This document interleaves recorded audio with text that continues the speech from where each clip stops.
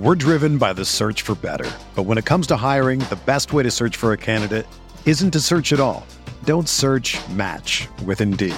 Indeed is your matching and hiring platform with over 350 million global monthly visitors, according to Indeed data, and a matching engine that helps you find quality candidates fast. Ditch the busy work. Use Indeed for scheduling, screening, and messaging so you can connect with candidates faster. Leveraging over 140 million qualifications and preferences every day, Indeed's matching engine is constantly learning from your preferences, so the more you use Indeed, the better it gets. Join more than 3.5 million businesses worldwide that use Indeed to hire great talent fast. And listeners of this show will get a $75 sponsored job credit to get your jobs more visibility at Indeed.com/Blue Wire. Just go to Indeed.com/Blue Wire right now and support our show by saying that you heard about Indeed on this podcast. That's Indeed.com/Blue Wire. Terms and conditions apply. Need to hire? You need Indeed. Arizona, Colorado, Indiana, Michigan, New Jersey, Tennessee, and Virginia. WynnBET is now live in all these states, and the excitement of Wynn Las Vegas has finally landed in online sports betting and casino play. For boosted parlays to live in-game offs on every major sport, WynnBET gives you the tools to win. Sign up today for your risk-free $1,000 sports bet. Download the WynnBET app now or visit wynnbet.com. That's WHNN bet.com to start winning. Blue Wire. Welcome back. This is the Big Blue Banter, New York Giants football podcast. I'm Dan Schneier, joined as always by my co-host Nick Filato. We're here, we've arrived. It is the dead of the offseason, so there's no better time now as we await these 6 weeks before training camp to dive into some position previews. We're going to go position by position, starting with the most important position for the Giants, for any NFL team, the quarterbacks. That's where we start today. But before we do that, my friend Nick, how you doing, my friend? How you been? I'm excellent, Dan. I'm excellent out here in Arizona. Went and saw Neil Brennan a couple nights ago at a comedy club out here, which was a good time. Been seeing a lot of comedians at comedy clubs, so just enjoying myself. And I should be heading back to Jersey soon for a wedding, and a couple more times throughout the summer I'll be back up in the Northeast for weddings. So I got to try some good pizza. So I'm going to be texting you asking for some good recommendations, my man. Yeah, maybe you could text me and ask me to hang too. What the hell, man? Let me know when you're coming up to Jersey. The Arizona trip never worked out, but hopefully we can spend some time in Jersey. I got some recommendations. I got some new stuff brewing. I'm doing well I'm doing great myself. I just spent the weekend in Vermont, actually. My friend Brett is getting married a little bit later. Shout out, Brett. Big fan of the show. One of my best buds from Wisconsin days. He's getting married next month. So, Brett, first of all, we're older now, so things have changed. But Brett is a mountains guy. He's a hiking guy. He was never the club guy. So we did the bachelor party in Vermont up in the mountains. Basically, the idea was just spend some time with friends, hang out, throw it back old school style. And that's exactly what it was. We had a couple fun highlights that I wanted to bring up on the show. For starters, the first day, so we drove up late Thursday night. It's a 4-hour drive up to Vermont from where I am and basically from where everybody was. They were all surrounding states, New York, New Jersey.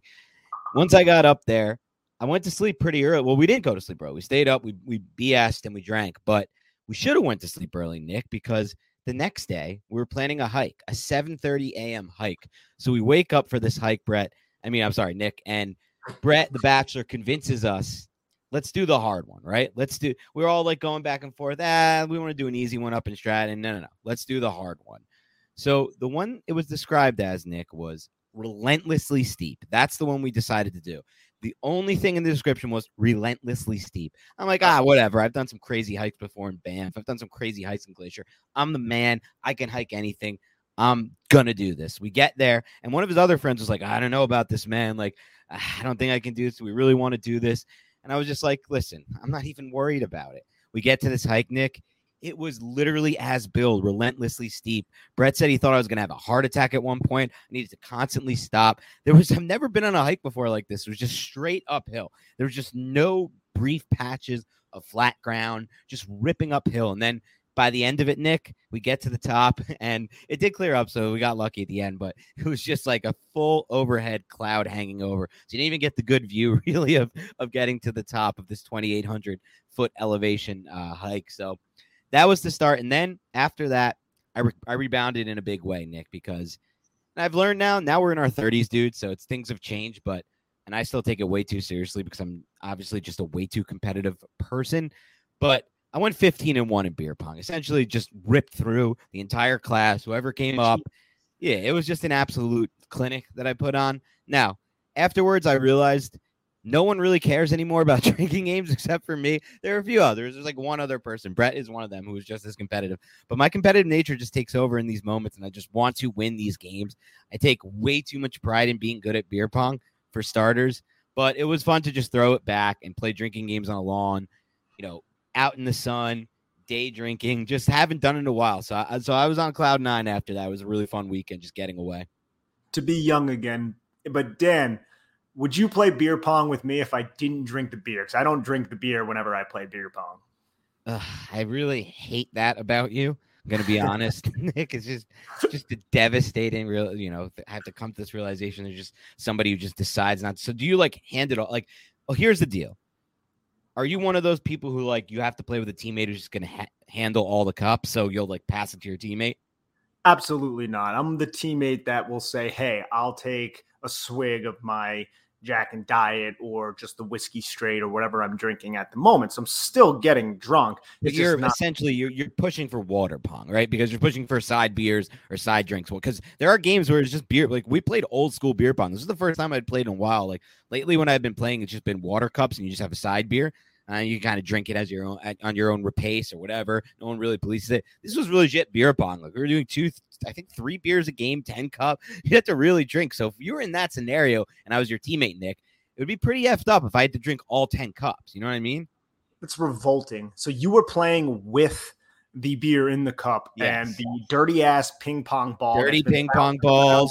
Not changing cups out every game, despite their COVID being around still. Just an old school beer pong. Yeah. Yeah, that is detestable. I would never do that. I know you wouldn't, man. But look, I can't handle all 10 cups. I mean, I could, I have, but I don't even want to. So I don't know if we'd ever be beer pong teammates, Nick. Probably make a good team though, just because we would to be solid. I have a really good beer pong stroke. I'm just going to be honest with the listeners here. I'll take anybody on anytime. Maybe we'll do it at MetLife this year. I'm going to remember. I threw it out there before, but if anyone wants to meet up, I'd love to meet some of the listeners. I'm going to the Monday night game against the Cowboys in week 3 this year. So if anyone wants to meet up, maybe set up a beer pong and I can show off some of these skills, show off my skill set. I'm basically the Tom Brady of beer pong. No, I'm just kidding. I'm not that good, but I'm all right. We're going to get to position previews eventually, but we said before that what we want to do is a Daniel Jones deep dive, and that's what this is going to be today. We're going to take a look at some advanced stats, and we're going to take a look at traits, and we're going to project moving forward within the new system. This is the Daniel Jones deep dive of the offseason. Let's talk a little bit about some of the advanced stats here because we dug them up. But before we do that, actually, let's just go in with a general synopsis of where you're at with Daniel Jones right now. How do you feel about him? What does he need to do this season to kind of sell himself to you for the long term? And what are your expectations for, how he'll adjust to a new system? Firstly, he needs to stay on the football field. So that's my number one priority in order for me to commit myself to Daniel Jones long term is he needs to stay on the football field, not get injured, and also prove that he can adapt and learn this new system and take his game to the next level. So in order to do that, Daniel Jones needs to have quicker eyes. He needs to process a bit faster. He needs to find the open receiver based on the coverage that the defense shows post-snap. And that could be different from what he understood pre-snap, but he needs to do that at a more consistent level. I think that would be my number one thing. That's the thing that we keep saying on this podcast, but it's very accurate. Because Daniel Jones, he makes more positive plays than he does negative plays. I want to make that clear. But every starting quarterback in the NFL does that. It's just he has to mitigate the times when he does do those negative plays, when he tries to do too much with the football. And I feel like the difference in systems right now with Jason Garrett and Brian Daboll, it could be colossally different. We could see more 10 personnel. We might still see a lot of 11. We still could see 12. I'm not really 100% certain. But what I know is there will be different verbiage and there will be different terminology. and there will be different audibles and everything. The entire offense is different. So he needs to prove that he has adapted to that. And we should find that out hopefully early on in the season. So I would say it's all of those things collectively, and then you just take it one series at a time. Yeah, it's interesting. I mean, you bring up some great points there, Nick. For me, I do want the decision to be based on the entire body of work. I think you're selling yourself short as an NFL evaluator and as a front office management man and a head coach, whoever you want to include in this. If you just base an extension or a plan long-term on what somebody did in the most recent season they played, that entire 4-year body of work, including the injury history, needs to be factored into this. Because look, there are times we've seen in the past, quarterbacks put together good numbers, big seasons in their first year in a new offense, only for things to kind of fall apart in that second year. And why is that? Because defenses get more film on these quarterbacks. Defenses adjust to what they're doing within the system. And then that's the key right there. What happens next? That to me is what makes a great quarterback. That to me is what makes a quarterback you want to move forward with. How does he react next? What does he do once the defense takes it away? It's not about what he does when the defense isn't used to seeing some concepts or when he's doing things that haven't really been shown a lot on film. We saw this even last year. As I look through these advanced numbers, which we're going to get to in a moment, Daniel Jones was so much better in year one under Jason Garrett, to an extent where you could say, all right, here, come in. Let's let him flow in. Well, guess what? This with the O-line, this with the injuries, blah, blah, blah, blah, blah. All the things we normally hear to excuse Daniel Jones's play in 2021. It's too much. Like, the difference, Nick, was just too far great. We're talking about massive jumps from his numbers against the blitz, massive jumps from in his numbers of big time throw percentage, in his turnover worthy throw percentage, which really dropped in specific scenarios, which we'll get to again versus the blitz and when he was pressured, from 2020 to 2021. The numbers were really different. They were worse. I know the overall numbers don't look that way. If you just look at the raw stats from 2020 versus 2021, Jones was a pretty similar quarterback. But when you break it down, you look at some of these advanced metrics, even just things that aren't really advanced. I mean, they're not really subjective. It's like big time throw percentage. How many times is he making big throws? Turnover worthy throws. How many times is he putting the ball in harm's way? Yards per attempt, which to me is still the best metric for a quarterback, a metric where Jones has been in a bottom 7 for his entire career. Against the blitz, when not pressured, when not blitz. All 4 of those categories, Jones has struggled his entire career in yards per attempt. But when you look at some of this stuff, year 1 to year 2 of even that same system with Garrett, which we know is a broken, bad system, Nick, he really fell off. So for me, the big thing with Jones is traits-based evaluation from these guys, from Dable, from Shane. They need to figure out if he's shown enough improvement from a traits-based standpoint that he can be the guy moving forward. It can't just be based on this season for me. It just can't be. It has to be the whole body of work. Absolutely. It should be the whole body of work, as you said, and that includes injury. A lot of it includes what's between his ears. We know he's a great athlete, and we've said several times in the podcast, I don't want Brian Dable and Mike Kafka to stray away from Daniel Jones's athletic ability because he has been injured so many times. We need all of these things collectively put together. All right, Nick, let's start there. Give me some numbers on his deep passing and his passing depth overall in his 3 seasons with the Giants.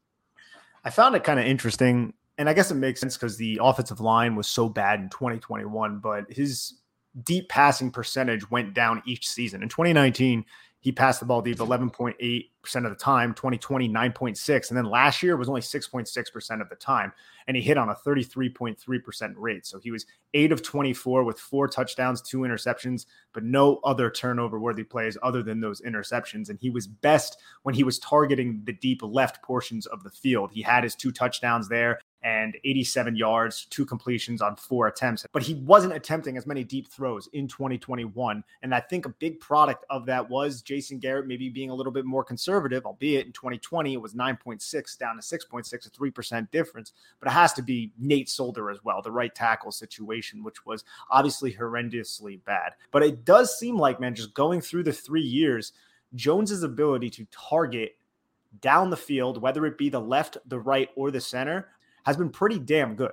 Now, in 2020, his deep right targeting, he hit 322 yards, a touchdown, no turnover-worthy plays, and he was 9 of 15. So he was able to do that well in 2020.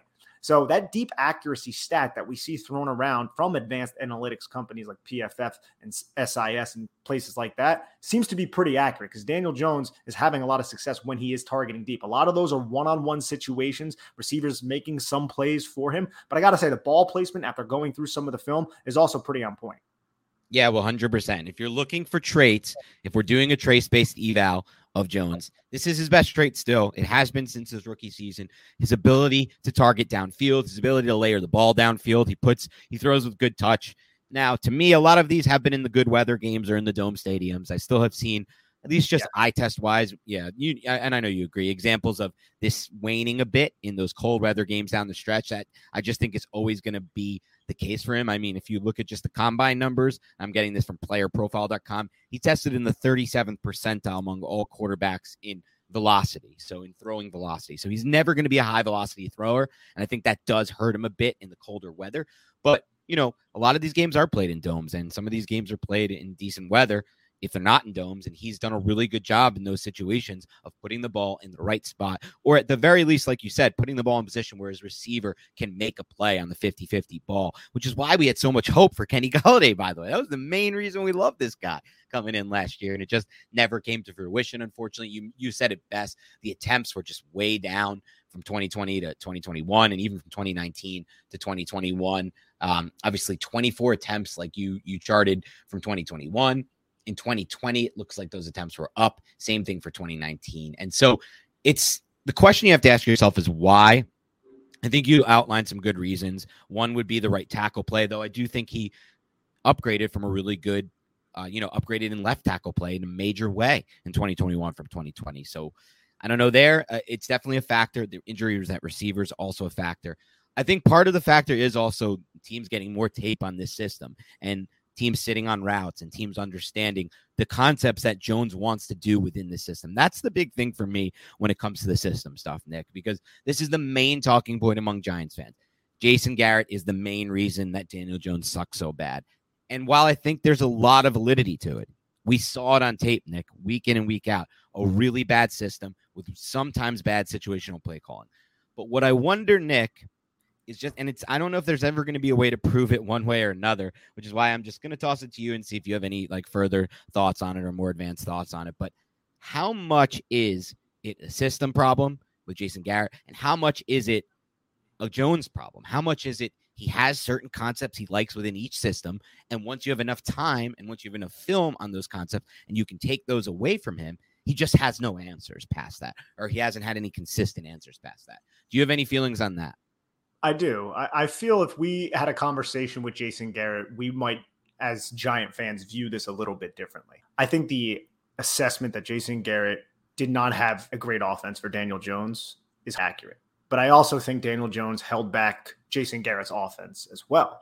So I think it was a marriage between the two. Jason Garrett had to play with Dave Gettleman's pieces, which was a really bad offensive line. So he had to operate a lot of quick game and things like that. And he might have did some things that Daniel Jones wasn't fully comfortable with. It became a little bit too predictable in terms of his play calling, which definitely didn't enhance Daniel Jones's skill set.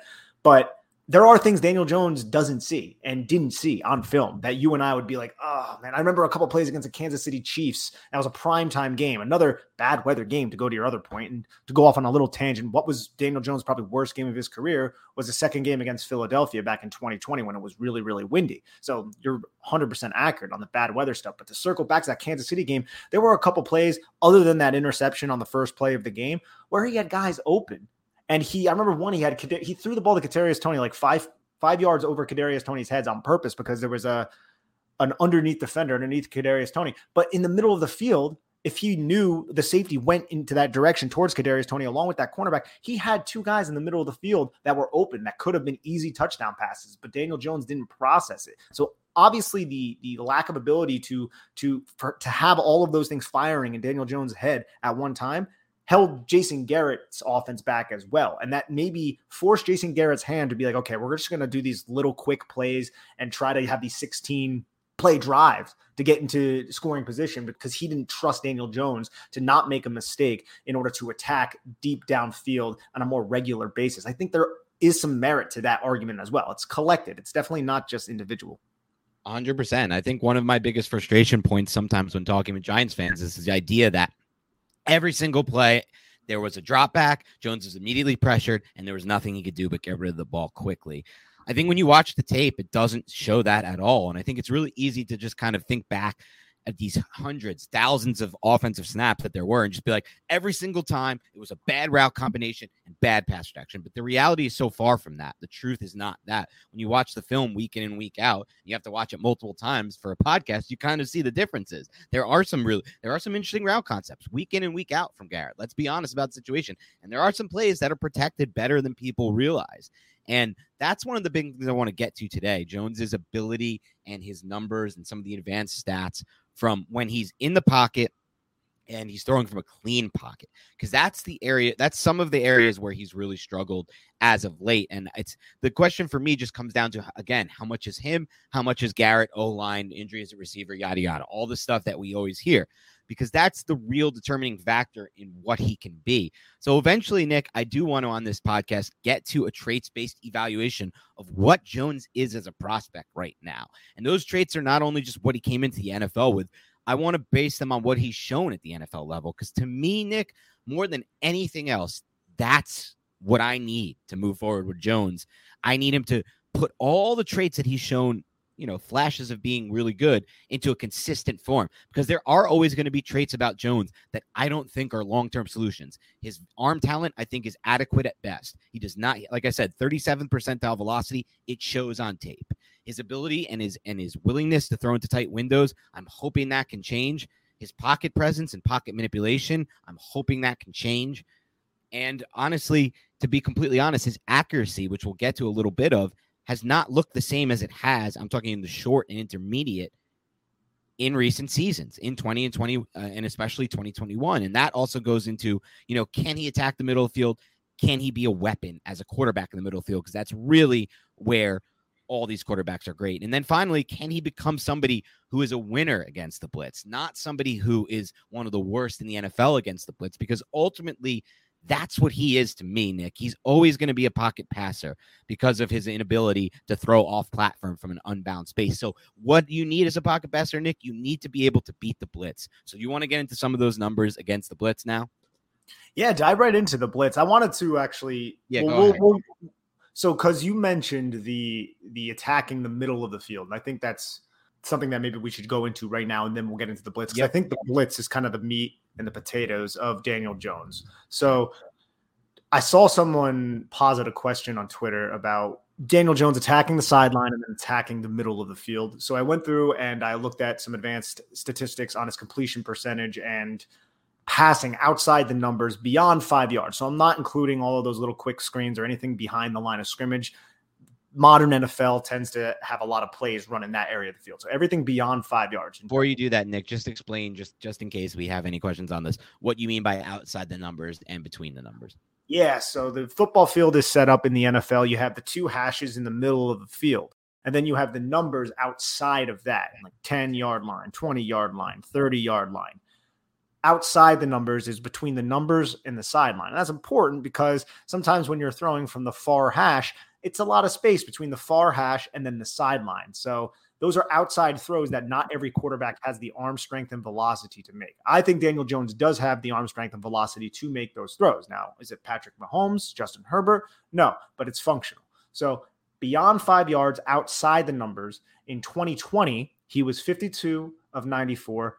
It's 55%. In 2021, he's 36 of 83, 44%. So a little bit of a dip there. Now, there's a lot of context not explained by any of this, like what coverage they're in, if there were drops, etc. Right. But then between the numbers, beyond the 5 yard line, in 2020, he was 96 of 159, 60%. And then 2021, he was 77 of 116, 66%. And when you kind of go back and you think about the 2021 season, I felt like he did a better job on those dig routes over the middle of the field. We saw it a little bit against New Orleans with Kenny Golladay. You saw it sparingly on little in routes, just beyond even 5 yards. If you look at, the 10-plus yard range, he was at 15 of 23 attacking the 15 to 20-yard range right side of the field, and then 13 of 18 attacking that same area. So that's between the numbers right at the numbers, all the way through the middle of the field to the other numbers. That's not a bad percentage at that point of the field. So he can throw the ball deep. He's solid at that point of the field when usually it's zone coverage. There's a lot of players in that area. He can put touch on the ball to fit it into those areas. And that's something that we've seen. And then directly in the middle of the field at that same area, 10 to 20 yards, he was 5 of 9.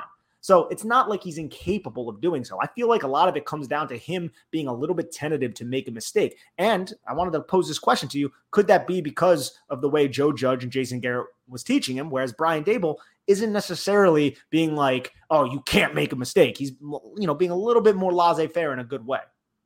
Yes, for sure. There's a lot to unpack there.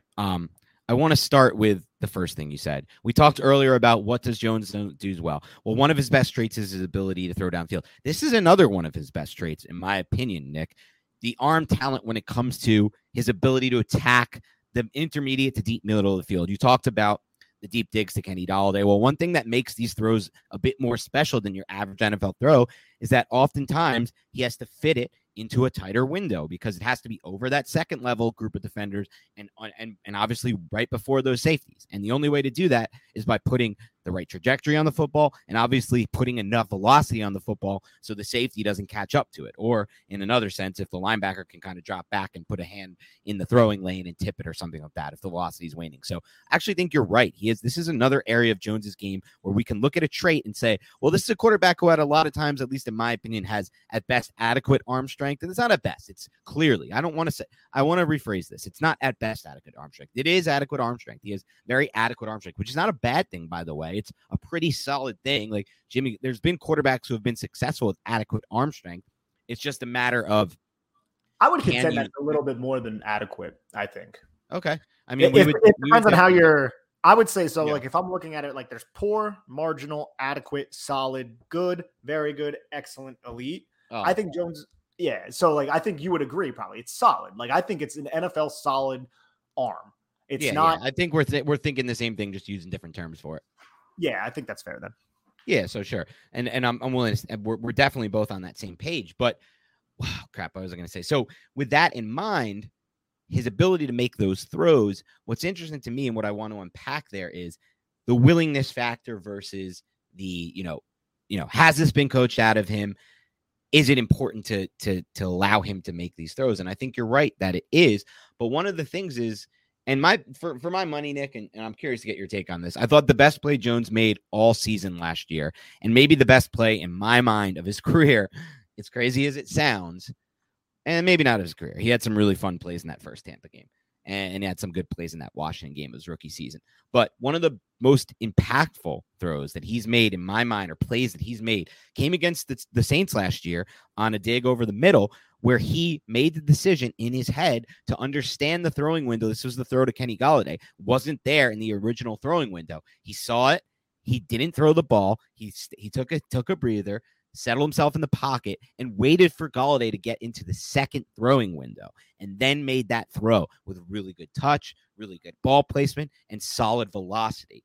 And that's, to me, that's the crux of Jones. If he could do that, that was one time, and there were a few other plays on tape over the course of the season. Unfortunately, not many. Few is probably an accurate assessment of how many times we've seen that. I personally can't think of any others that exactly were like that, but I know just thinking back, my memory isn't great. There are a few that are probably pretty close. But if he could find a way to replicate that, and I know, again, it's utilizing the deep middle of the field, it's utilizing the dig route that we're just talking about, utilizing Golladay, which is important too, as number one receiver. But that, to me, is the crux of Jones, just finding a way to improve the, processing in when those first windows aren't open, maybe understanding, look, this guy can get into a second window. I have the time to sit and wait, and I can make that throw with accuracy. So that may be something, like you said, that increases under Brian Daboll. But I will say this, Nick, and I wanted to bring this up, so I want to get your take on this. It's a double-edged sword, to be completely honest, because while it's true that the coaching of Garrett is nothing that we get on board with, it was definitely bad for Judge. I'm sorry, for Jones, not Judge, obviously.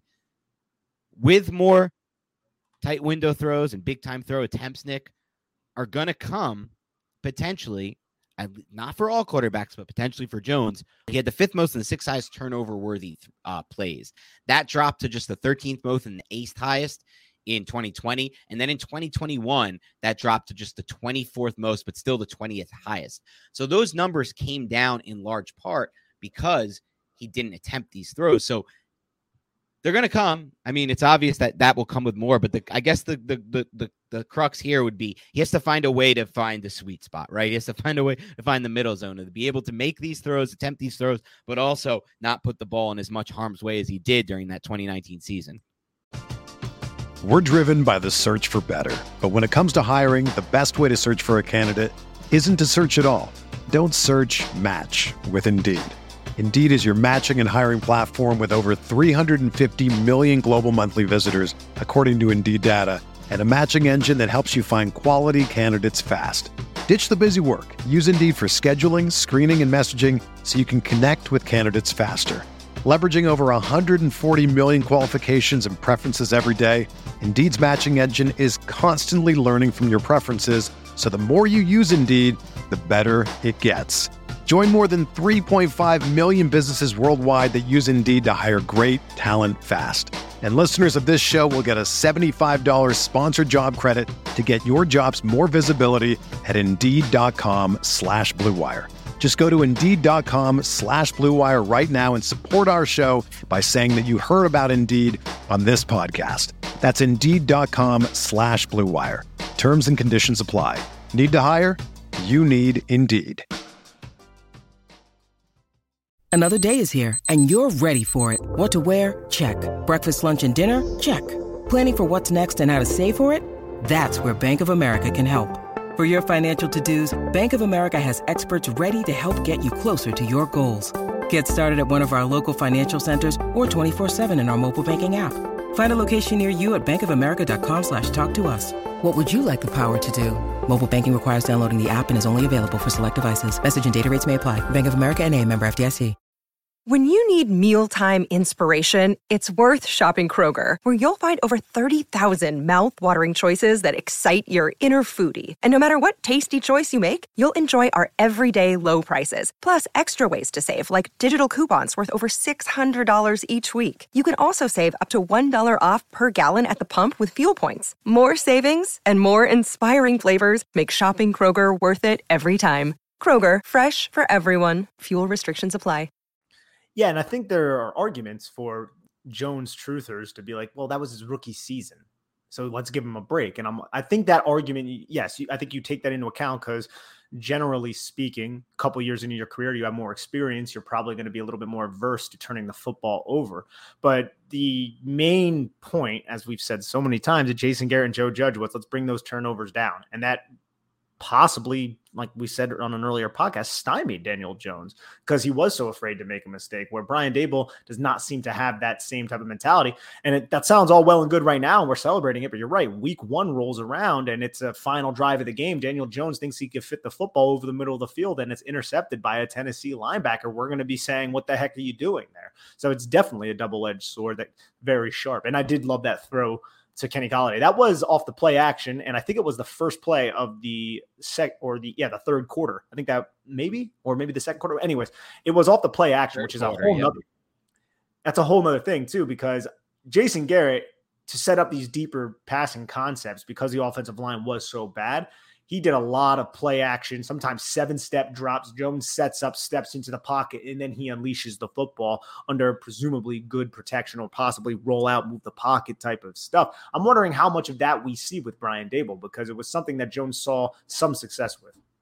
I do want to get into this, but I don't. You brought up something that I don't want to pass on first. So let's keep this in mind. Let's put this on the burner because it's coming up soon. I want to talk about the numbers you found with Jones as a play action passer, because like you said, we may not see as much play action under Daboll, and we'll get to that in a second. But first, what I want to ask you, Nick, is this.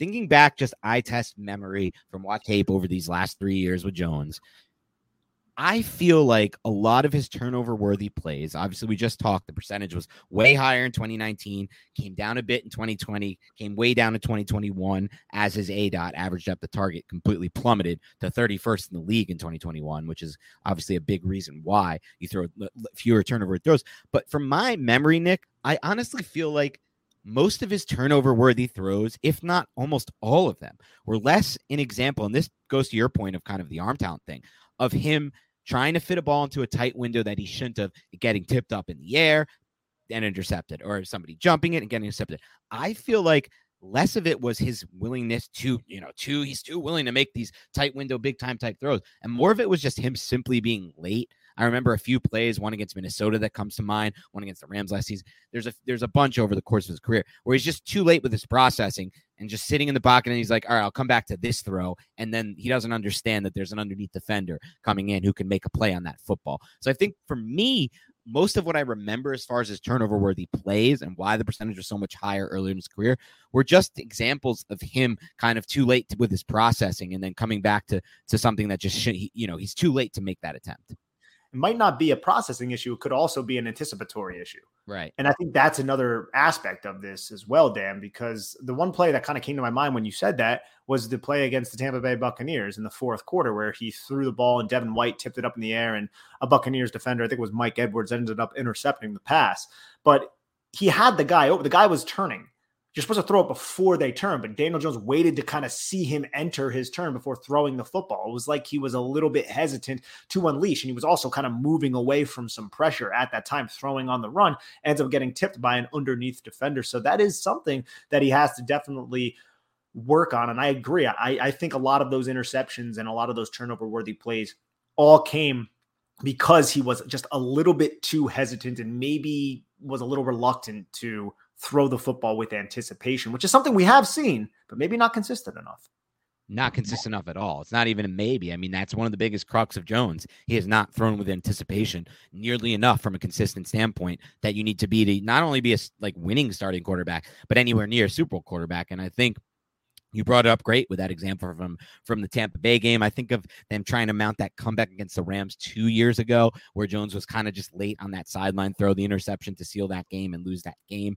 I just think Deion Lewis 2-point conversion against Tampa. Lewis 2-point conversion was really bad. Yeah, that ball has to get out a lot faster. But what I wonder is how much of this can be fixed with a coach who says, you know what, screw it. I don't care if you throw interceptions, just make these throws. And how much of it is just simply natural, the ability to anticipate, the ability to see the field well enough to know that in your mind, everything has to work so fast, right? Like this is why it's so hard to be a quarterback. You have to, in your mind, anticipate where this receiver is going to get open. Then you have to, in the same time, and with the same kind of rhythm, set your footwork up, set your lower half up, set your upper half up, and then get the ball out, like with your release being fast enough to get the ball out. And with all that, your release has to be, sound enough, and your mechanics to be sound enough that you have to be able to put the ball into the spot where you want to, where you anticipated it.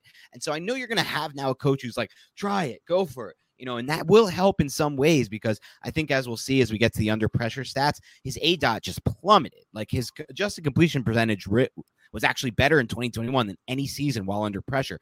But it makes sense when you consider his ADOT just absolutely plummeted. And ADOT, for those who don't know, is averaged up to target. So what that tells me is when he got any sense of pressure, the coaches are probably just like, throw to this outlet, throw to that outlet, just get the ball out underneath, because this average depth of target was just insanely low. So for me, it's a matter of, I know you have a coach who's saying go try it, but as a quarterback, it doesn't really matter what your coaches say. You have to be able to anticipate this stuff and where it's going to happen. And then, like I said, everything has to work in line from the lower half to the upper half to, your mechanics and everything like that. So it will be interesting to see how much coaching can help this type of situation. Yeah, I think it can help, but you're 100% right. And you also can't get locked on, too. That's another thing that I felt like Daniel Jones does. And it's not even traditionally when he's just sitting back in the pocket, but on those move the pocket plays where you have players from the backside flowing in your direction with you, and you're using your athletic ability and you trying to throw on the run, something Daniel Jones doesn't necessarily do a great job at. There were plays throughout this season that just come to my mind off the top of my head. I remember there was one against Carolina where he just locked on to the out route at the sticks. It was a 1st and 10 play. But if you look just a little bit to your left, you have the receiver from the backside wide open in the middle of the field. This would have been like a 40-yard gain, and he just didn't see it or anticipate it whatsoever. And he was just locked on to see if the wide receiver was going to out leverage the cornerback between the numbers and the sidelines. And it was basically split between the two. So there was not a lot of operating space. So I would also say he gets locked on a little bit too often for me. And that's another thing that I feel like hopefully can get corrected in a different system, a more progressive system and a more loose system.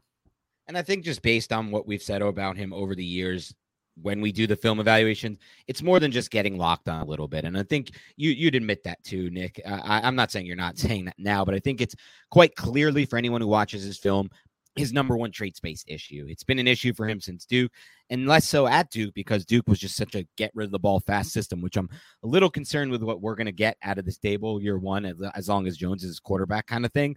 Because I know there's all this hope of him throwing downfield, all this stuff, but it seems to me so far based on OTAs, a lot of it's going to be, let's find these quick layup throws, which can work at times, but it really limits your offense, in my opinion, and your game planning. And I think it's kind of easy to take away with some defenses who have the right personnel to do it. But what I'll say is this: the slow eyes have been a factor for him since his Duke days and since coming into the NFL. His locking onto his reads, well, that's because he's not processing well. It's because he thinks something's going to be there before the snap. He goes to look at it. It was a solution that he figured. It's not like he's just saying like, oh, I think I'm going to throw to the X here. It's not like Madden. You know, I don't want to make it seem like that because it's so different. It's not like when you're playing Madden, you're looking at the route combination. You're like, before the snap, you know, you do this. Everyone does this, Nick. And you're like, all right, I'm going to throw the X based on this. I think it's going to be there. Then you snap the ball and you're kind of just going there almost no matter what. It's not that. For him, it's like, he's reading the entire defense. He's trying to anticipate where the defense is going to rotate after the snap based on what they're showing. He's remembering other things that they've shown. And then he's catching the snap, he's setting up, and he's trying to make that throw to that spot. And I guess it is sort of like Madden in the sense that it's not that he's going to do it no matter what, but he's looking, he's waiting. And then it's almost like maybe I can throw it in the second window, but that second window ends up not being there. And then ultimately nothing is there because he waited way too long on his first read. And all the other progressions are now no longer an option for him. And honestly, to me, that's been the number one issue for Jones by far. And I believe he's one of the worst in the league, to be completely honest, at that. And I think it's not just a belief; it's it's the main reason for his struggles. And so, how much of that can be changed with the right coaching? That's the big question, and I think it can be changed. But it's not even there. There were plays, and again, I want to make this clear: he makes more positive plays than he does negative plays. Okay, but still, like, how far is that going to get you in the NFL? If you're making more negative plays than you do positive plays as a quarterback, you're screwed. Like, there's no way you're going to find the football field. So I don't think we're being nitpicky or anything like that, but I feel like this is a reality that we have to address. So there was a play against the Falcons that I remember. I think it was a third down. They were backed up on their goal line, and pre-snap, the Falcons were showing just straight cover 2, and they dropped into cover 2. It wasn't anything different post-snap, and Daniel Jones still locked onto the out route thinking, okay, it is cover 2.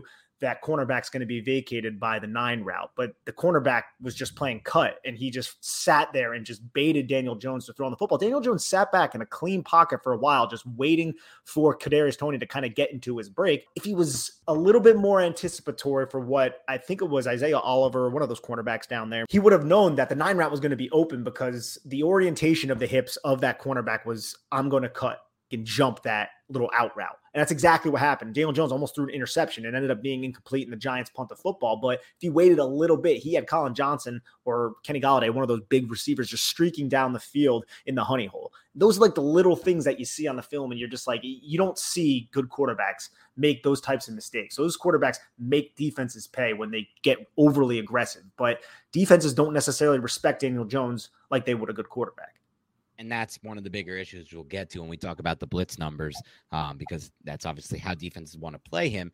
But before we do that, Nick, I want to talk a little bit about the play action numbers you dug up, because, look, there's a concern for me that – not a concern, but I will say this. Everything is great when it comes to the change from Garrett to Dable. I'm really excited about it. I'm really hopeful about it. I think there's going to be so many more positives than negatives. Overwhelmingly more positives. But one area where I'm a little concerned about is the play action passing game, because this is an area where I thought you did a great job of breaking down earlier.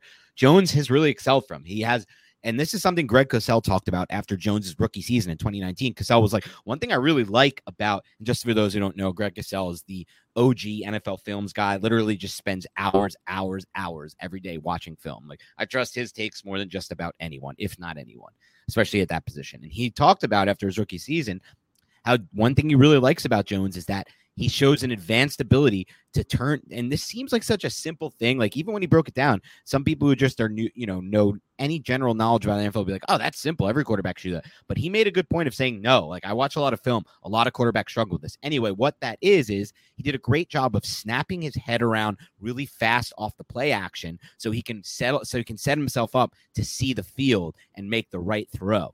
And I think Jones has actually been a really good play action passer his entire career. The numbers obviously showed as well. We're going to get into that in a moment when you break them down.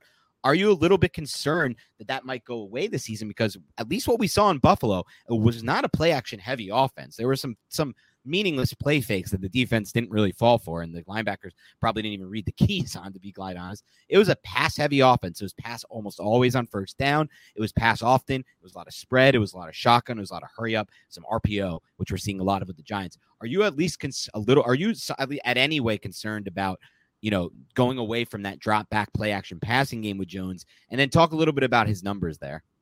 I think Brian Daboll's going to incorporate the play action pass because I think the Giants are going to run the football more than Buffalo ran the football. Okay. So I'm not too worried about it. But in terms of Daniel Jones's play action passing ability, so in 2021, he dropped back 31% of the time. 2020 was 26.9% of the time, which according to Pro Football Focus, he had his best grades in terms of play action passing in 2020. And then 2019, it was 18% of the time.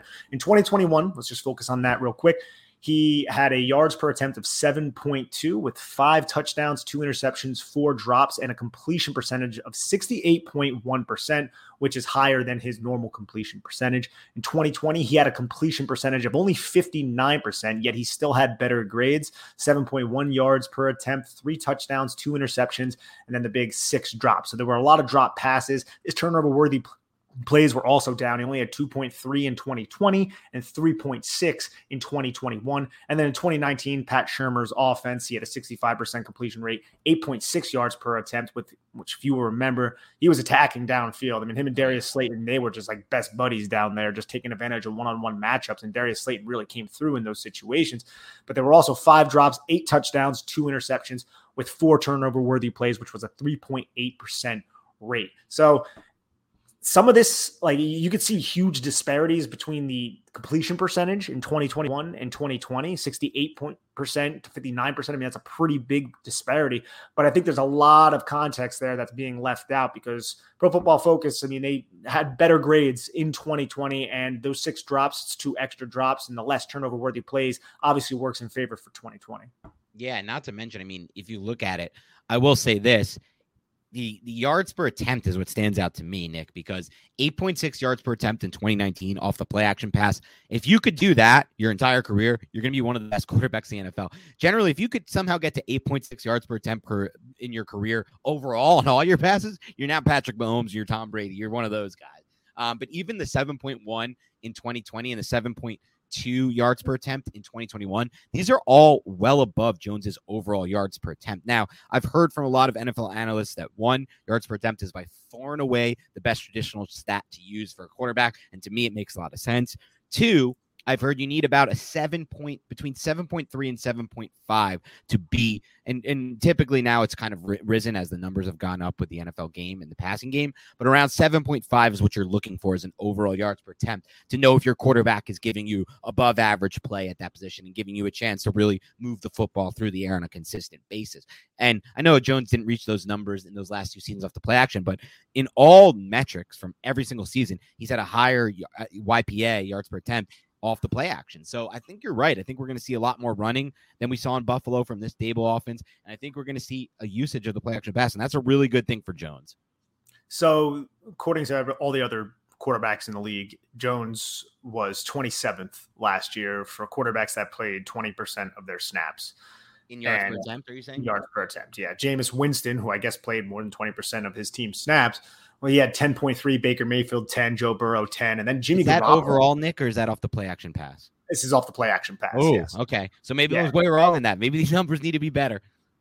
Yeah, well, I mean, I don't know how much this factors in attempts because like Jameis Winston only had the 49 dropbacks, but I guess, like I said, he played the minimum dropback or he played minimum of 20% of his snaps.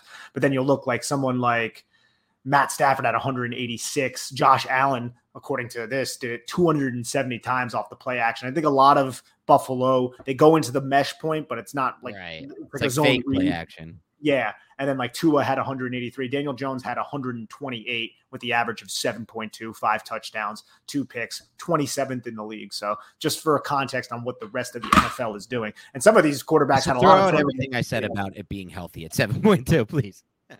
I mean, yeah, it's also respective of the offense. Like, I think that's another part of this. I think a lot of teams, once they saw it was play action, just from watching the film, I don't have any analytics to back this up, there wasn't a lot of one-on-one matchups. It's like the safety and the cornerback would both go off of that one guy who was running and streaking down the field, because the Giants would like to keep 6-7 guys in protection. So there was only like 2-3 routes out. And if that one guy was covered, which he typically was, Daniel Jones would kind of check it down to Saquon Barkley or whomever. So I think that's another reason why the yards per attempt is down a little bit, because there were a lot of checkdowns near the line of scrimmage. Yeah. I think whenever Jones actually had somebody in a one-on-one matchup, he would oblige and he threw the football. Yeah, and that's fair. And I think that's something we'll see a lot more of this year, by the way. Obviously, we know we're going to see a lot more of that this year because the coaches have said as much.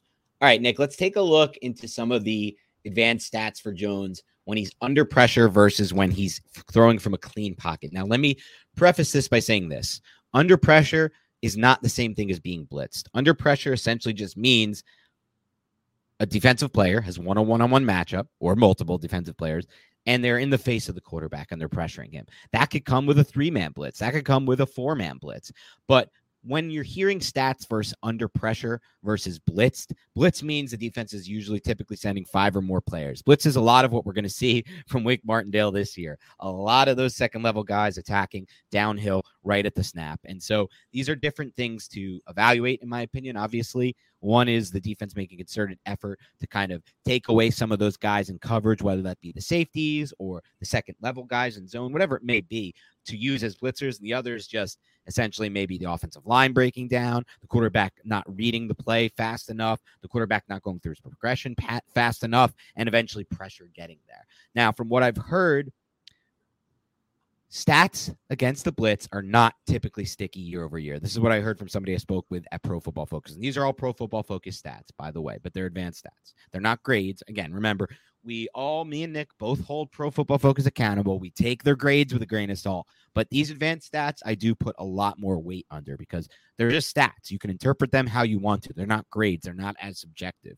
Though I do think the big time throws can technically be subjective in some ways. Nick, this is a tangent, but when I was reading about him today, Nick, I was like, I don't know, because it was like, we consider big time throws the percentage of throws that are either 20 yards plus down the field or into a tight window. Now, who decides what a tight window is? That's a subjective part, I guess. But anyway, I digress. What I've heard is the stats from a clean pocket are really what you want to focus on because they're the most sticky year over year. A quarterback should be performing well from a clean pocket. He should be able to deliver the ball on time, accurately, and, in a spot for his receiver to make a play on it. So I do want to factor both in, though, because the pressure stats are important here. So here are Jones's numbers.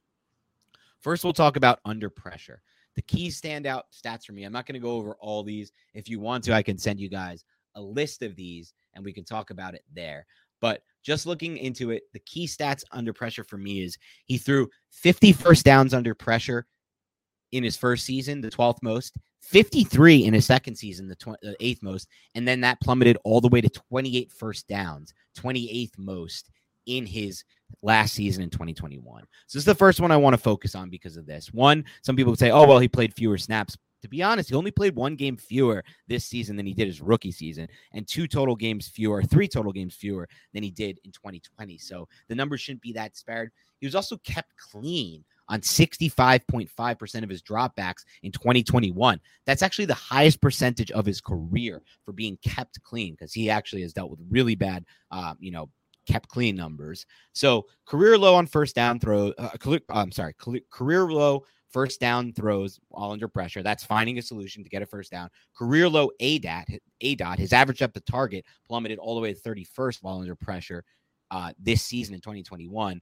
So his adjusted completion percentage went way up. It was a career high. But again, a bit meaningless when you view it in the context of how few solutions he found, as in first downs, big time throw percentage going way down, and more importantly, the first down solutions going way down. How much of that is just he had no receivers were injured. Well, the play calling was really bad. Well, the offensive line was bad. When we kind of know that in 2019 and 2020, those things weren't that much better. I guess in 2019, the play calling was a little bit better to an extent, though I never felt Shermer was that good of a play caller. He was just kind of ran a really simplified high-low half-field read system for Jones that he took advantage of and really didn't fully because the numbers weren't great. As you mentioned, the yards per attempt, I think the overall yards per attempt in 2019 were still bottom 5 in the league. But how much of this is just, Jason Garrett's system was figured out and they weren't doing enough to change things for Jones and for the entire offense? I think it was all of those things. And I think it's also interesting just to note that the 7.8 ADOT off of the pressure is 40th behind Mike Glennon. So I think Daniel Jones didn't want to push the ball vertically, and he just always tried to find that check down every time he had pressure in his face. And yeah, you were talking about his kept clean percentage, which is funny because we think 2021 was the worst of the worst, which, I mean, it's kind of hard to say that it wasn't, but the stats don't necessarily bear that out. But he also had a pressure to sack percentage of only 15%, which was not that high. I want to say the highest was, I just organized it, Baker Mayfield. He was sacked 29% of the time. So that's a huge difference right there. Like Daniel Jones ranked, looking at it right now, 28th in pressure to sack percentage. And I kind of wanted to take this question in this direction before we move on. Do you think that has anything to do with Daniel Jones's ability to maneuver the pocket? Because it was something we talked about during the season that I felt like he took incremental steps to get better at. And I feel like he probably did a better job in 2021 maneuvering the pocket and avoiding pressure than he did in the previous 2 seasons. 100%. And the stats completely back this up. We talked about his ability to throw downfield. We talked about his ability to layer the intermediate and the deep digs and fit that ball into that window where it needs to be. Those are 2 areas he's done well. This is not an area where he's done well that you bring up, but it's an area he's certainly improved on. Just by the numbers, he had back all the way, we're talking about back in 2019, his pressure to sack percentage was 18.1%, the 12th most in the NFL. And then that number dropped completely. It didn't drop completely. It went to, in 2020, to the 4th highest percentage. So it actually got worse. And then boom, like you said, he made some really incremental steps in 2021 by really improving that number and throwing it completely out the window and really changing that to the 21st in the NFL. So from 12th most to 4th highest to just 21st most. And what we're seeing over these last few years from some really good studies are sacks are in a lot of ways a quarterback stat. For a while, fans especially have driven the narrative that sacks are an offensive line stat. Unfortunately, or not unfortunately, the reality is they're not. There are 2 players in when it comes to sack: the offensive line, the pass protection, and the quarterback. And the quarterback plays a big role. They looked at it with Malik Willis's numbers. We've looked at it with Kyler Murray's numbers. Baker Mayfield's a great example. You brought him up. And so this is an area Jones has improved. I think he's done a better job of it, Nick. I still want to see him be able to manipulate and reset the pocket better. I think he does a good job of stepping up now through pressure, something he was struggling to do earlier in his career. And even at times bailing when he needs to bail earlier, when he should, doing a better job of not doing that as much. But I still would like to see more of the Joe Burrow, more of the guys who can the Brady, the Matt Ryans, the guys who know how to really sidestep and do those little stutter sidesteps and reset where the pocket is and manipulate the offensive line and manipulate the defenders to go into a spot where they're not going to be able to kind of get their hands on him and bring him down. That's still an area that I don't think is born really by the stats, but I just feel like that's from the film an area he still needs to improve on. I would agree. It's definitely an area he needs to improve on. And I want to make one thing clear, or just maybe clarify what you said about the offensive line being guilty and the quarterback. I think also the play caller and the style of the quarterback, because when you look at someone like Joe Burrow, he was sacked 70 times last season. Like that is a ton of sacks, but you sacrifice, well, the offensive line sucks, but you sacrifice the ability to possibly take these sacks here and there, right? For the ability for him to find Jamar Chase down the field for 60, 65, 70 yards. So I think that also kind of plays into it. So like, I don't look at Joe Burrow as somebody who's like, yo, you're terrible as a quarterback, but like Daniel Jones doesn't have that type of skill set or that type of propensity to consistently look and keep his eyes downfield because he trusts his receiver and he knows his receiver is going to win that one-on-one matchup, whereas Joe Burrow did. Offensive line in Cincinnati was bad, but Joe Burrow also really tried to extend a lot of plays and got himself into some trouble. Yeah, for sure. And he even talked about it, Joe Burrow, this offseason. I thought it was a great conversation he had where he talked about breaking down how most of the sacks he took were either in their own territory or when they were in a spot where it wouldn't change the field goal attempt. Like it would be in a range where they could still kick the field goal with McPherson, who's one of the really good kickers. So that was something he specifically thought and went into his process of like how long he can try to extend the play. And like you said, you get more freedom to do it when you're actually making big plays downfield and you're keeping your eyes downfield and making throws downfield. So that's another thing. Another area I want to talk about, which I think is probably one of the more legitimate excuses for Jones that you can make throughout his career, because it's backed up by the numbers and less so just by the eye test or the narrative base or the kind of like narrative street type of, oh, he didn't have this guy had this, he didn't have that team had this.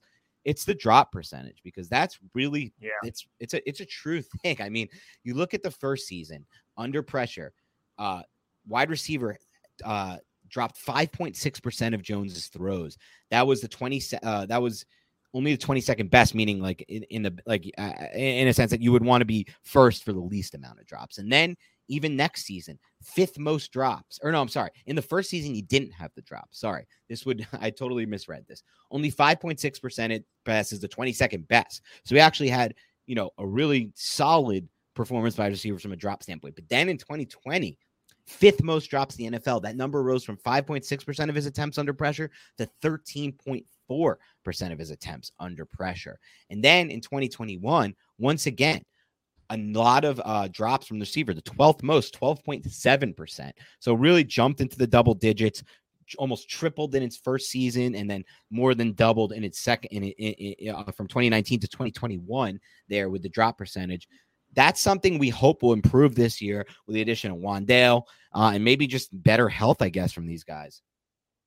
Yeah, it's something that we hope. And I mean, let's be honest here. There are 2 players that really come to my mind in terms of drops for the Giants. One is still here. One, I believe, can have an impact, and that's Darius Slayton, but it's no certainty that he'll make the team. And then the other is Evan Ingram. Evan Ingram was a drop king, unfortunately, and he's no longer here. So hopefully with Wan'Dale, even though Wan'Dale, the catch radius, the ball slightly behind, can he really adjust consistently and make that play? I think that's something that could cause some concern.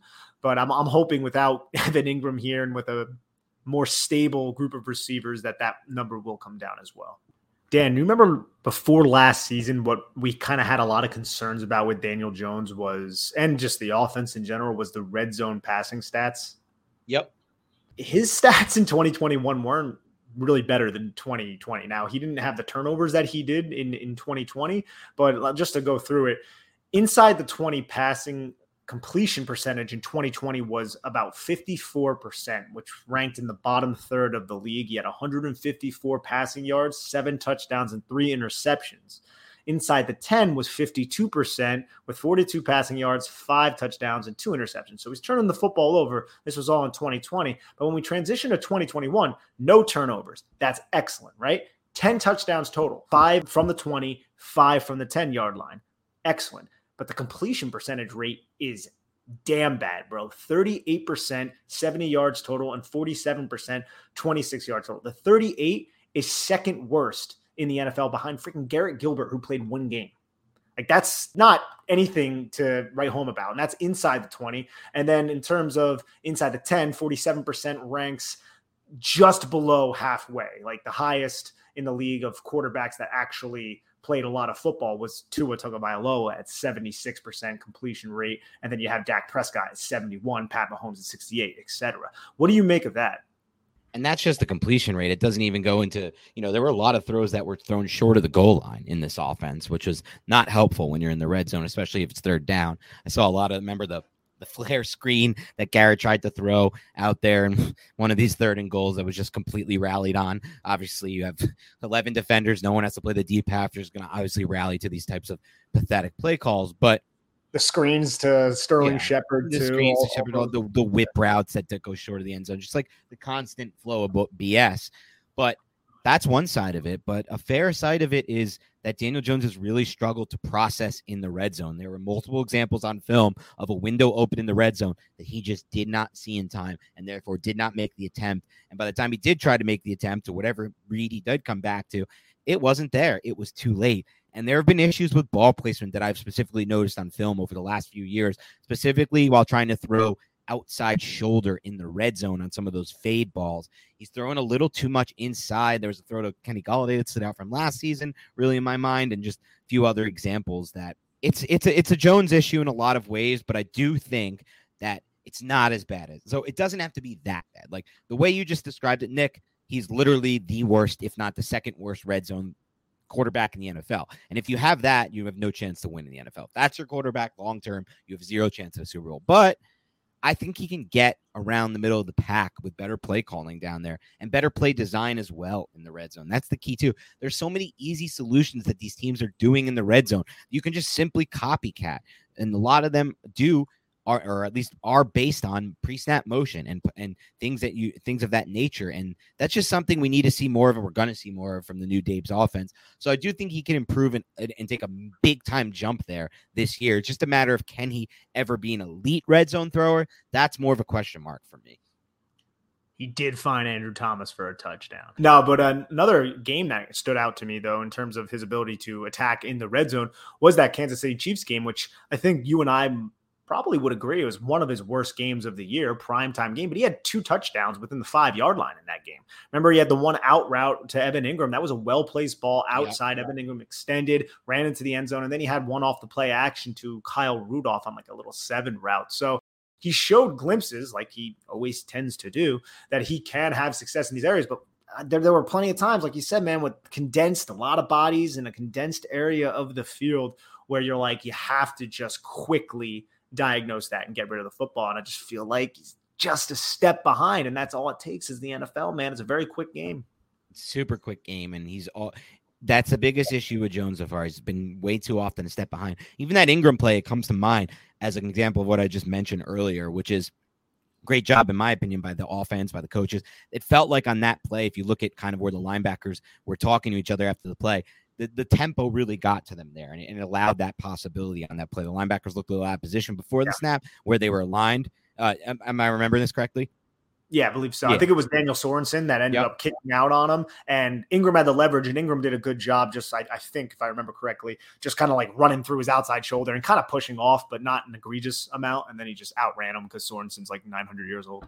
Yeah, exactly. So that's a good thing, though. I mean, we want to see more of that. We'll take easy solutions. I don't care how the Giants score. I just want them to score. I don't care if it's Jones, the offensive line, the receivers, the coaching. I don't care. Just want it to get better. And so that's something they'll definitely keep a look at. Let me run through some rapid-fire stats, and feel free to jump in at any time if you have any thoughts on any of these. So I'll start with this. Jones's big-time throw percentage versus his turnover-worthy throw percentage. So I looked at these numbers because, in my opinion, they take out the volume, the factor of volume, because it's just going on percentage, which is important since Jones has missed so many games and hasn't played in all the games.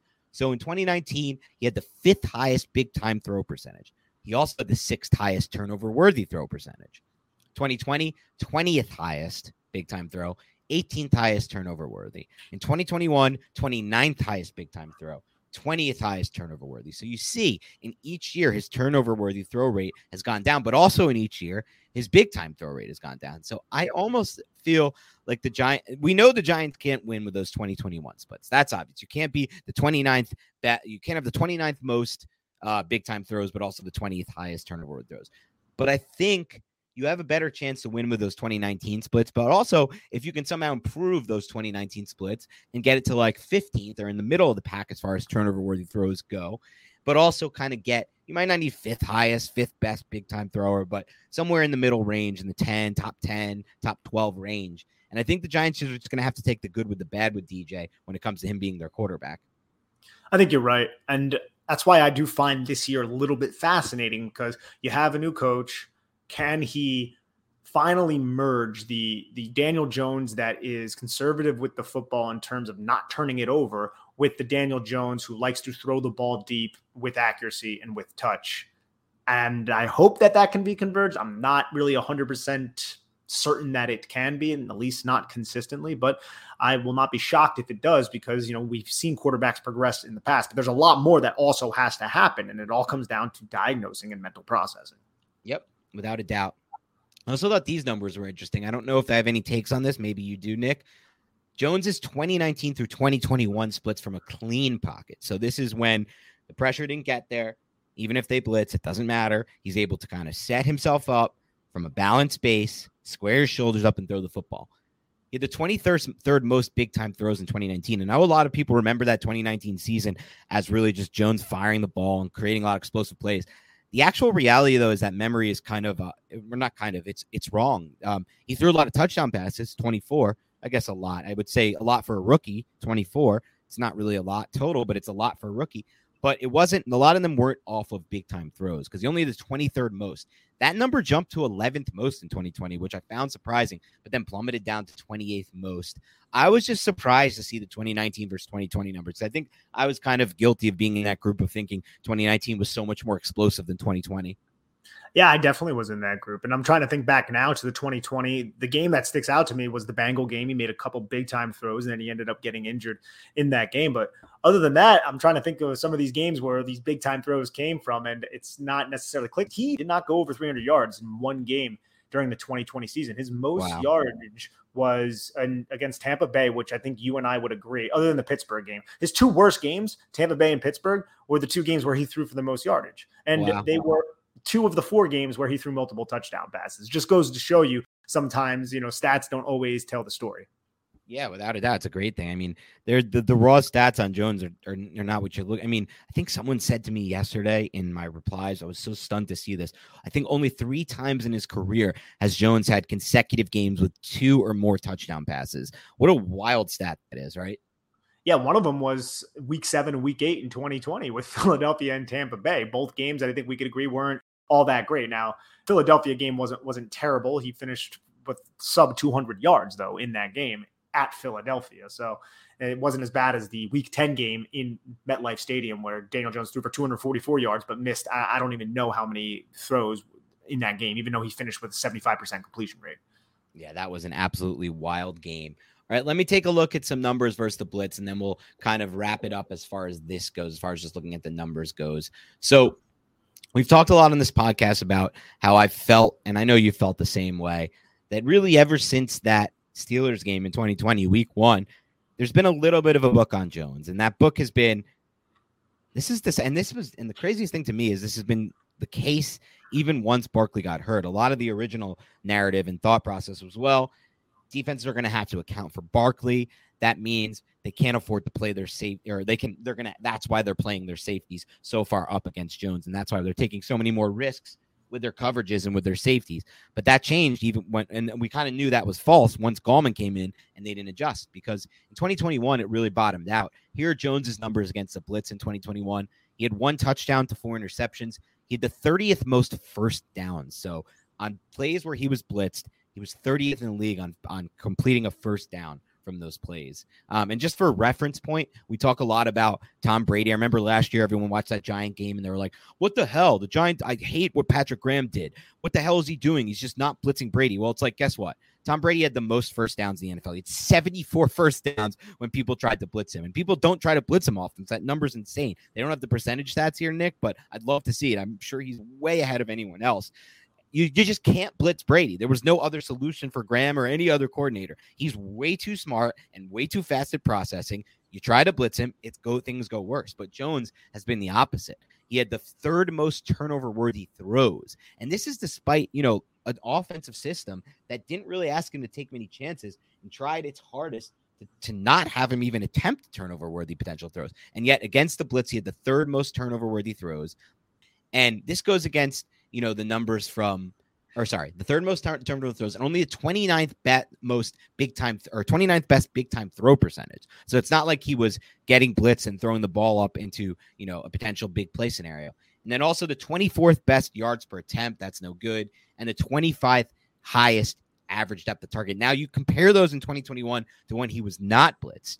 He had 9 touchdowns and only 3 interceptions when he was not blitzed, and only 1.9% turnover-worthy throws, the 29th most in the NFL when he was not blitzed. So right now, it looks to me like a quarterback who is not finding any solutions when he's getting blitzed, but also, or at least wasn't last season. Let's keep that in mind, because it's been better at earlier times in his career, specifically 2020. But is putting the ball in harm's way a lot more when he's getting blitzed than when he's not. What do you make of any of that? Well, I wanted to ask you, actually. So I have the PFF stats of just him being under pressure. So it's not necessarily the blitz. And he only had 2 interceptions when he was under pressure. Does that concur with what you have? Yes, correct. Yeah, so he only had the 2 interceptions, and it kind of circles back to what we said maybe about 20 minutes ago. I just think when Daniel Jones sees a blitz or sees the pressure, he goes either hot if he can diagnose it and find that quickly, or he goes to the check down and he doesn't kind of sit in the pocket and wait. And maybe that was a coaching point as well, because Joe Judge and Jason Garrett knew the offensive line was so bad. So it's not a great look. It's a very conservative look, but that's kind of where I lean. Would you agree with that? Yeah, I think that's really true. I think there's that's a big factor in this. Yeah, I think he just would go right to that check down, right to that sweet spot, instead of, he might have even had a guy one-on-one downfield. There were times on film where he did, and we would always kind of excuse it. And it's a valid excuse to say, well, the blitz was coming. He was under pressure. He didn't want to take a negative play, and he didn't want to fumble the football, which we all know has become synonymous with Daniel Jones dating back to his rookie season. Yeah, dating back to his Duke days, he had an incredible amount of fumbles in his career at Duke, actually. I remember reading about that, and a coworker of mine being like, this is going to be a bigger problem than people realize, right when he was drafted. And I was kind of shoot it off like, I never really remember fumbles being a huge problem for any quarterback I've followed. Let's just see what happens. But you're right. It could be playing a factor in his head. But the fact of the matter is this, Nick, the best quarterbacks in the NFL, or even just the quarterbacks who can win you Super Bowls, let's put it clearly like that, are the ones who are willing to make those throws downfield when blitz and have the arm talent to make those throws, because you're not going to get a clean bounce based a lot of the time. You're not going to get the opportunity to square your shoulders up a lot of the time, but you're going to have to still find a way to make those throws.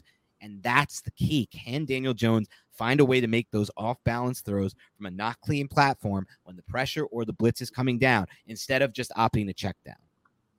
That's the big thing. And there was a play that comes to my mind against Philadelphia. I think it was the game he was hurt. It was a 3rd and 7. So he's playing with an injury here. And you might remember this because I know you were a big John Ross guy. And they aligned in a bunch. And John Ross ran a horizontal cross. And I believe Jonathan Gannon brought 6 on the pressure. And Daniel Jones actually stood in the pocket, ended up taking a hit, and he fired a ball in stride to Jonathan Ross, and it went for like 20 yards. That was one play that I think we talked about on the podcast, and we were like, yo, that was really good right there. He stood up against the blitz. Wasn't a play action. It was just a normal play. I think there was another one against Las Vegas that I remember as well, where he threw awkwardly, got hit, and found Kenny Golladay for a slant for like 15 yards. So there are plays where he's able to do it. But again, it goes down to that consistency factor. And I don't even think Daniel Jones is necessarily somebody who's scared of contact either, which you've seen quarterbacks in the past. It's not like he's afraid of getting hurt or taking a hit. I think some of it comes down, he's afraid of making a mistake, and it's just a lot going on, and he can get maybe a little panicky, but it's definitely not because of a lack of physical toughness. Not because of toughness, not because of grit at all. Those are two traits I really like from Jones. And I think you said it best, Nick. It's never a discussion of, because I know we hear this a lot in our replies, or if anyone's kind of defending Jones, it's never a discussion of, can he do this? Because that doesn't matter. Every quarterback needs to be able to do this. And there are examples of when Daniel Jones has done it. Nick brought up 2 great ones.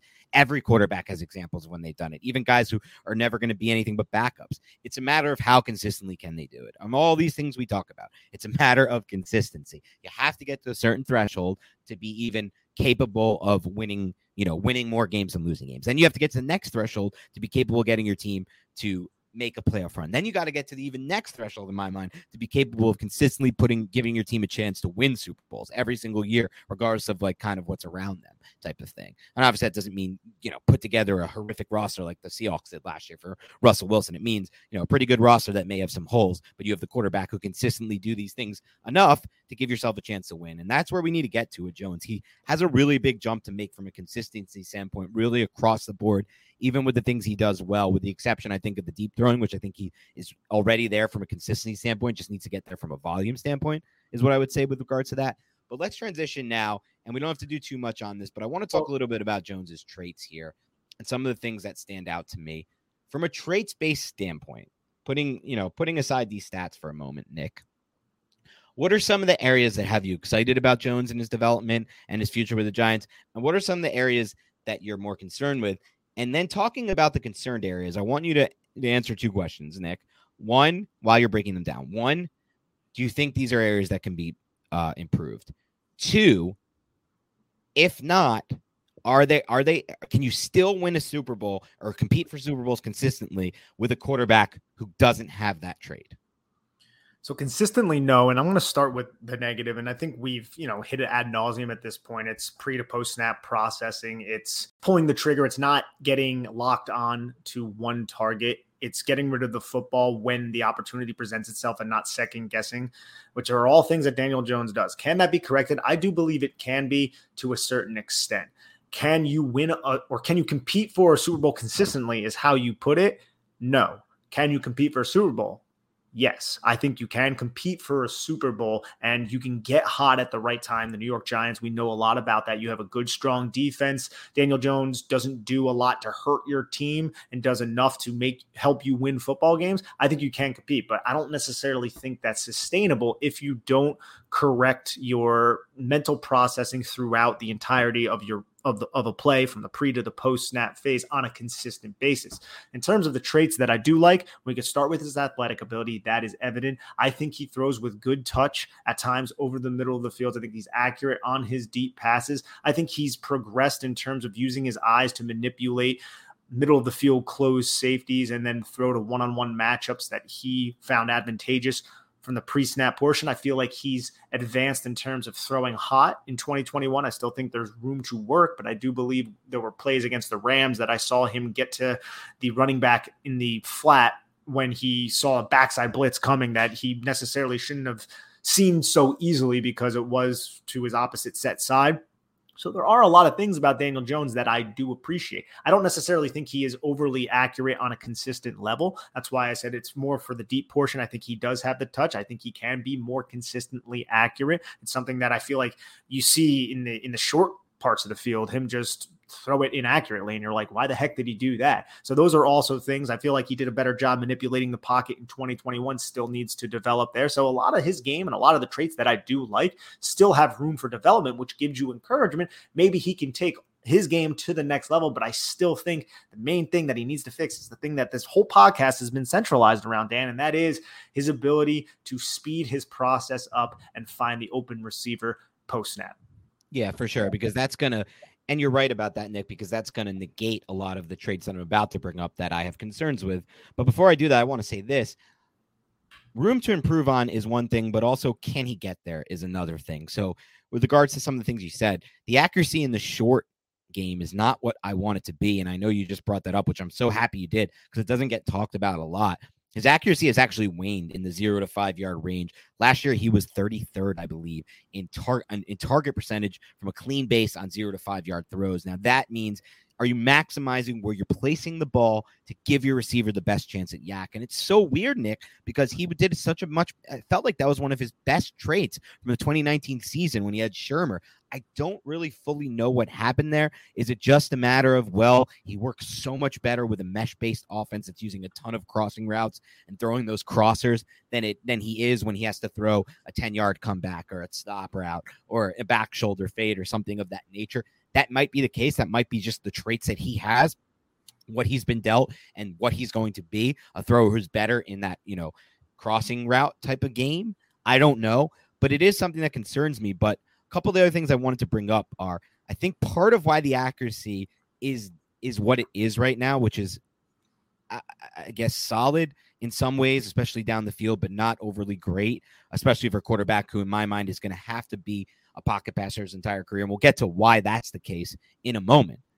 But I think the footwork hasn't come as far along as what I had hoped it might from the issues that were so clear on his film at Duke that I felt like made a little bit of progress with Shermer, but not fully, and just haven't been to where I was hoping they would get to with a quarterback coach like Jason Garrett, who's played the position, working with him. So what are your thoughts on Jones's footwork and where that's at? So his footwork, I'm trying to think back to plays where, because there were plays on film where I was like, man, I feel like his base was a little bit too wide there and his hips weren't necessarily oriented where they needed to be. The one play that actually comes to mind with that was the play where Saquon Barkley got hurt against Dallas and he kind of threw the ball high, and then Saquon took a couple steps, ended up stepping on a linebacker and rolling his ankle. Just typical New York Giants luck right there.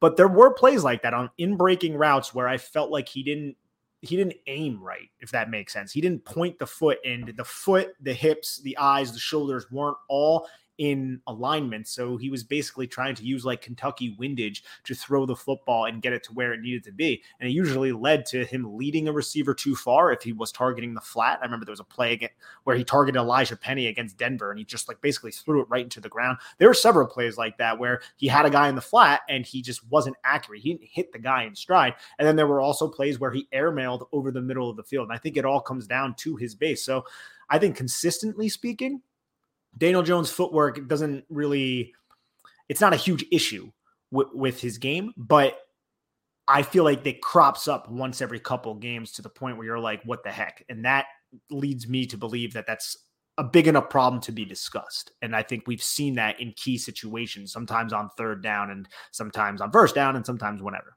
Yeah, and it's the drifting to the left that I still think he does. It was his biggest issue at Duke on throws to his left.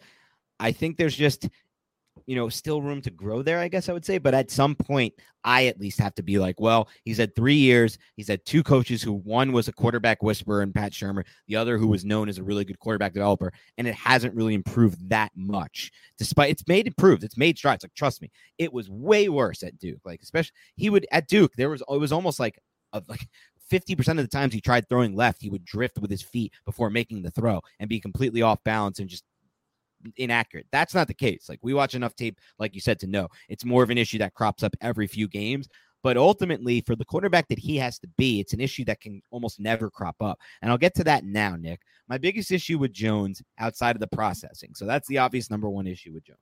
My biggest issue after that is his ability, and this is way, way, way high up there. It's like, that's one. The one I'm about to say is 2, Nick, and then it's a big drop-off because 1, these are his biggest issues, but 2, these are issues, man, that I just don't know are recovered. Like, if you have these issues, 1, I just don't know how likely they are to improve. This one I'm about to bring up, I think, is almost impossible to improve. The processing, I guess, is possible to improve. A lot of people have a lot of different thought process on that. A lot of good smart minds I've talked to say you either see it or you don't as a quarterback. It's not something that can really drastically improve.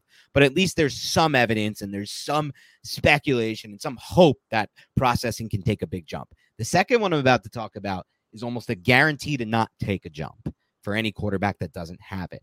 And ultimately, for me, man, my biggest drawback with Jones, no matter what happens this season, is if he doesn't have these 2 traits, I don't know that he can ever consistently give you Super Bowl chances. And then I just don't have any interest because I don't want another Kirk Cousins ceiling. I don't want another Ryan Tannehill. I don't want another Derek Carr. Look at what these Vikings and Raiders have gotten these last 5 years from building and banking on these quarterbacks. They've gotten nothing. They've gotten absolutely nothing. They've gotten not miserable seasons like the Giants have had, but they've gotten no playoff runs whatsoever. And so here it is, Nick. It's his ability to throw off platform. It's his ability to make throws. And you saw this last year when the Giants were like, well, our pass protection's so bad. Let's try to move the pocket. Let's try to make design pass plays that move the pocket. Well, when they did that with Daniel Jones, he didn't really successfully do that. And a lot of it was what you said before. He locked onto reads. But more of it for me is he just hasn't displayed any kind of consistency at all to maintain velocity and ball placement when he's not throwing from a balanced base, and more importantly, when he's not getting his shoulders squared into throws. That's the biggest issue for Jones. That's when we talk about arm talent, we talk about 37th percentile velocity, we talk about, is his arm talent adequate? Is it solid? When you talk about his arm talent on the throws off platform, when he doesn't have the ability to square his shoulders and throw from that balanced place, it is not adequate. It is not solid. To me, it is quite clearly on film, below average at best. Can that be fixed? And how important is that for a quarterback? Yeah, can that be fixed is hard. I mean, I'm not a quarterback guru or a quarterback coach. I would imagine there's probably mechanical things that can improve that. I'm wondering how much of it is between the ears, him maybe thinking a little bit too much as well. It's a little bit difficult for me to say if that can or can't be fixed, but it's definitely an issue. It's something that we've seen for the last basically 3 years. He doesn't have many throws. There are a few, but like I said, he has flashes, but there aren't a lot of throws where he is moving in one direction and then he just puts a pinpoint pass on target, which is something you see a lot from these young quarterbacks who are mobile. Daniel Jones, very mobile, very athletic, has great escapability, or good escapability, I'll say.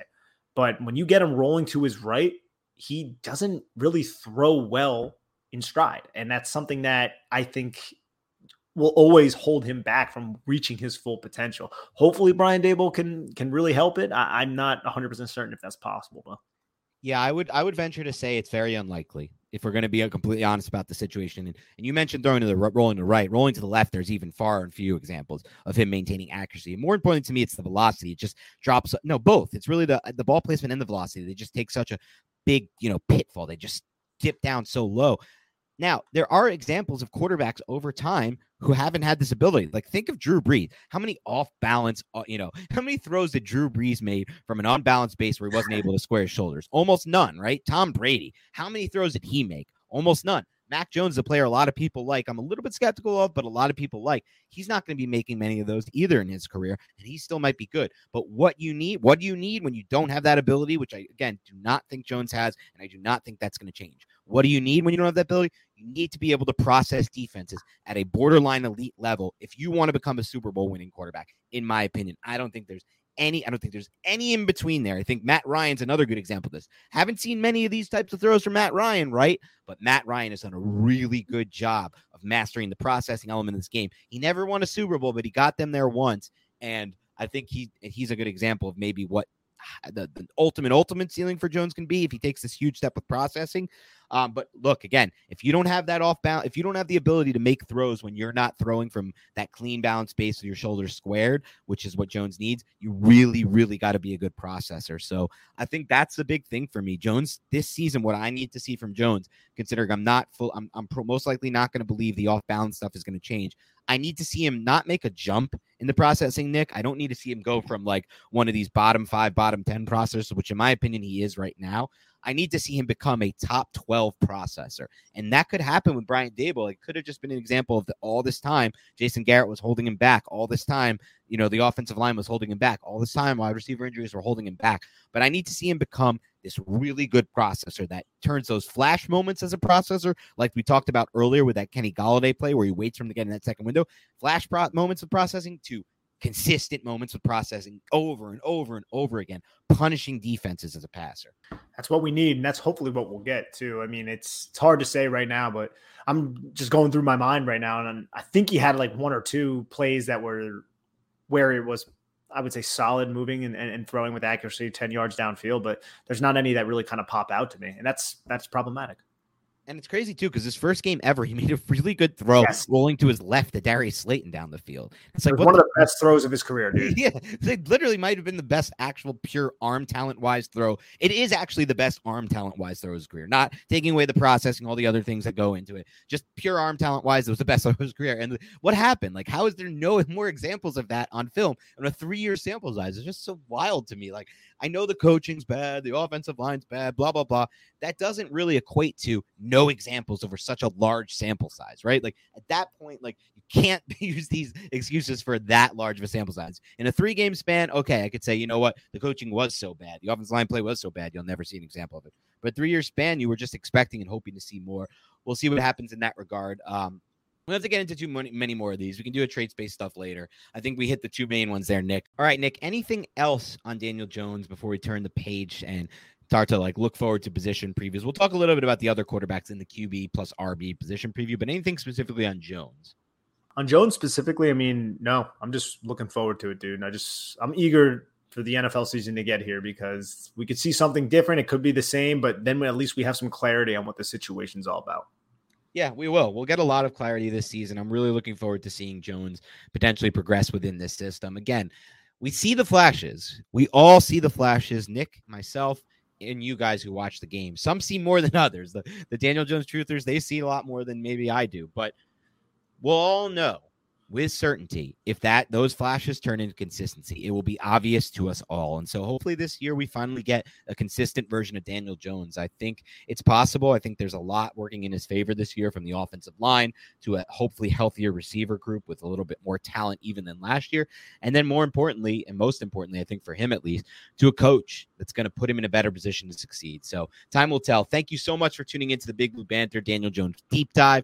Please, if you want to help us grow, I think some of you have already done this. Please go ahead, leave us a rating and review on iTunes or on Spotify. Make sure you follow us. One key thing for us is we need you to download all these podcasts, not just hit play and listen. Make sure you hit the download button. I know I am a victim. I am somebody who makes a mistake often, and I've made a clear concerted effort to fix this when I listen to podcasts. Sometimes I just hit play and then I'm like, damn it, you know what? Let me make sure I download this, which is good anyway because I listen to them in the car, so I don't have to go through those patches of no service where I lose the pod. But in general, it's great for the people who produce the pods. These are free pods, obviously, not to hone in on that, but just help us out in the little ways. Leave us a rating, review, download the pods, follow the pod. That's all we'll ever ask. So thank you so much for tuning in. Have a great rest of your week, and we'll talk to you soon. We're going to get into our position previews shortly.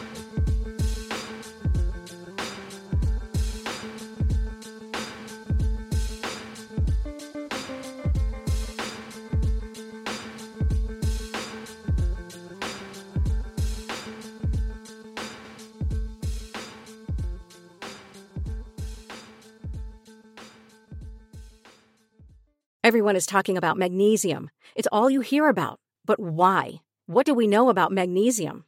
Well, magnesium is the number one mineral that 75% of Americans are deficient in. If you are a woman over 35, magnesium will help you rediscover balance, energy, and vitality. Magnesium supports more than 300 enzymatic reactions in your body, including those involved in hormonal balance. From functional medicine doctors to mental well-being and female hormone experts, we all know that magnesium is the one mineral to improve all aspects of well-being and health. But which one? Magnesium Breakthrough from Bioptimizers, the trusted choice recommended by leading experts with 7 best-absorbed forms of magnesium to ensure your body receives the support it needs for overall well-being. Go to bioptimizers.com/balance today and use code BALANCE10 for 10% off. Support your journey to wellness at bioptimizers.com/balance. Magnesium Breakthrough from Bioptimizers, your foundation to optimal health and vitality.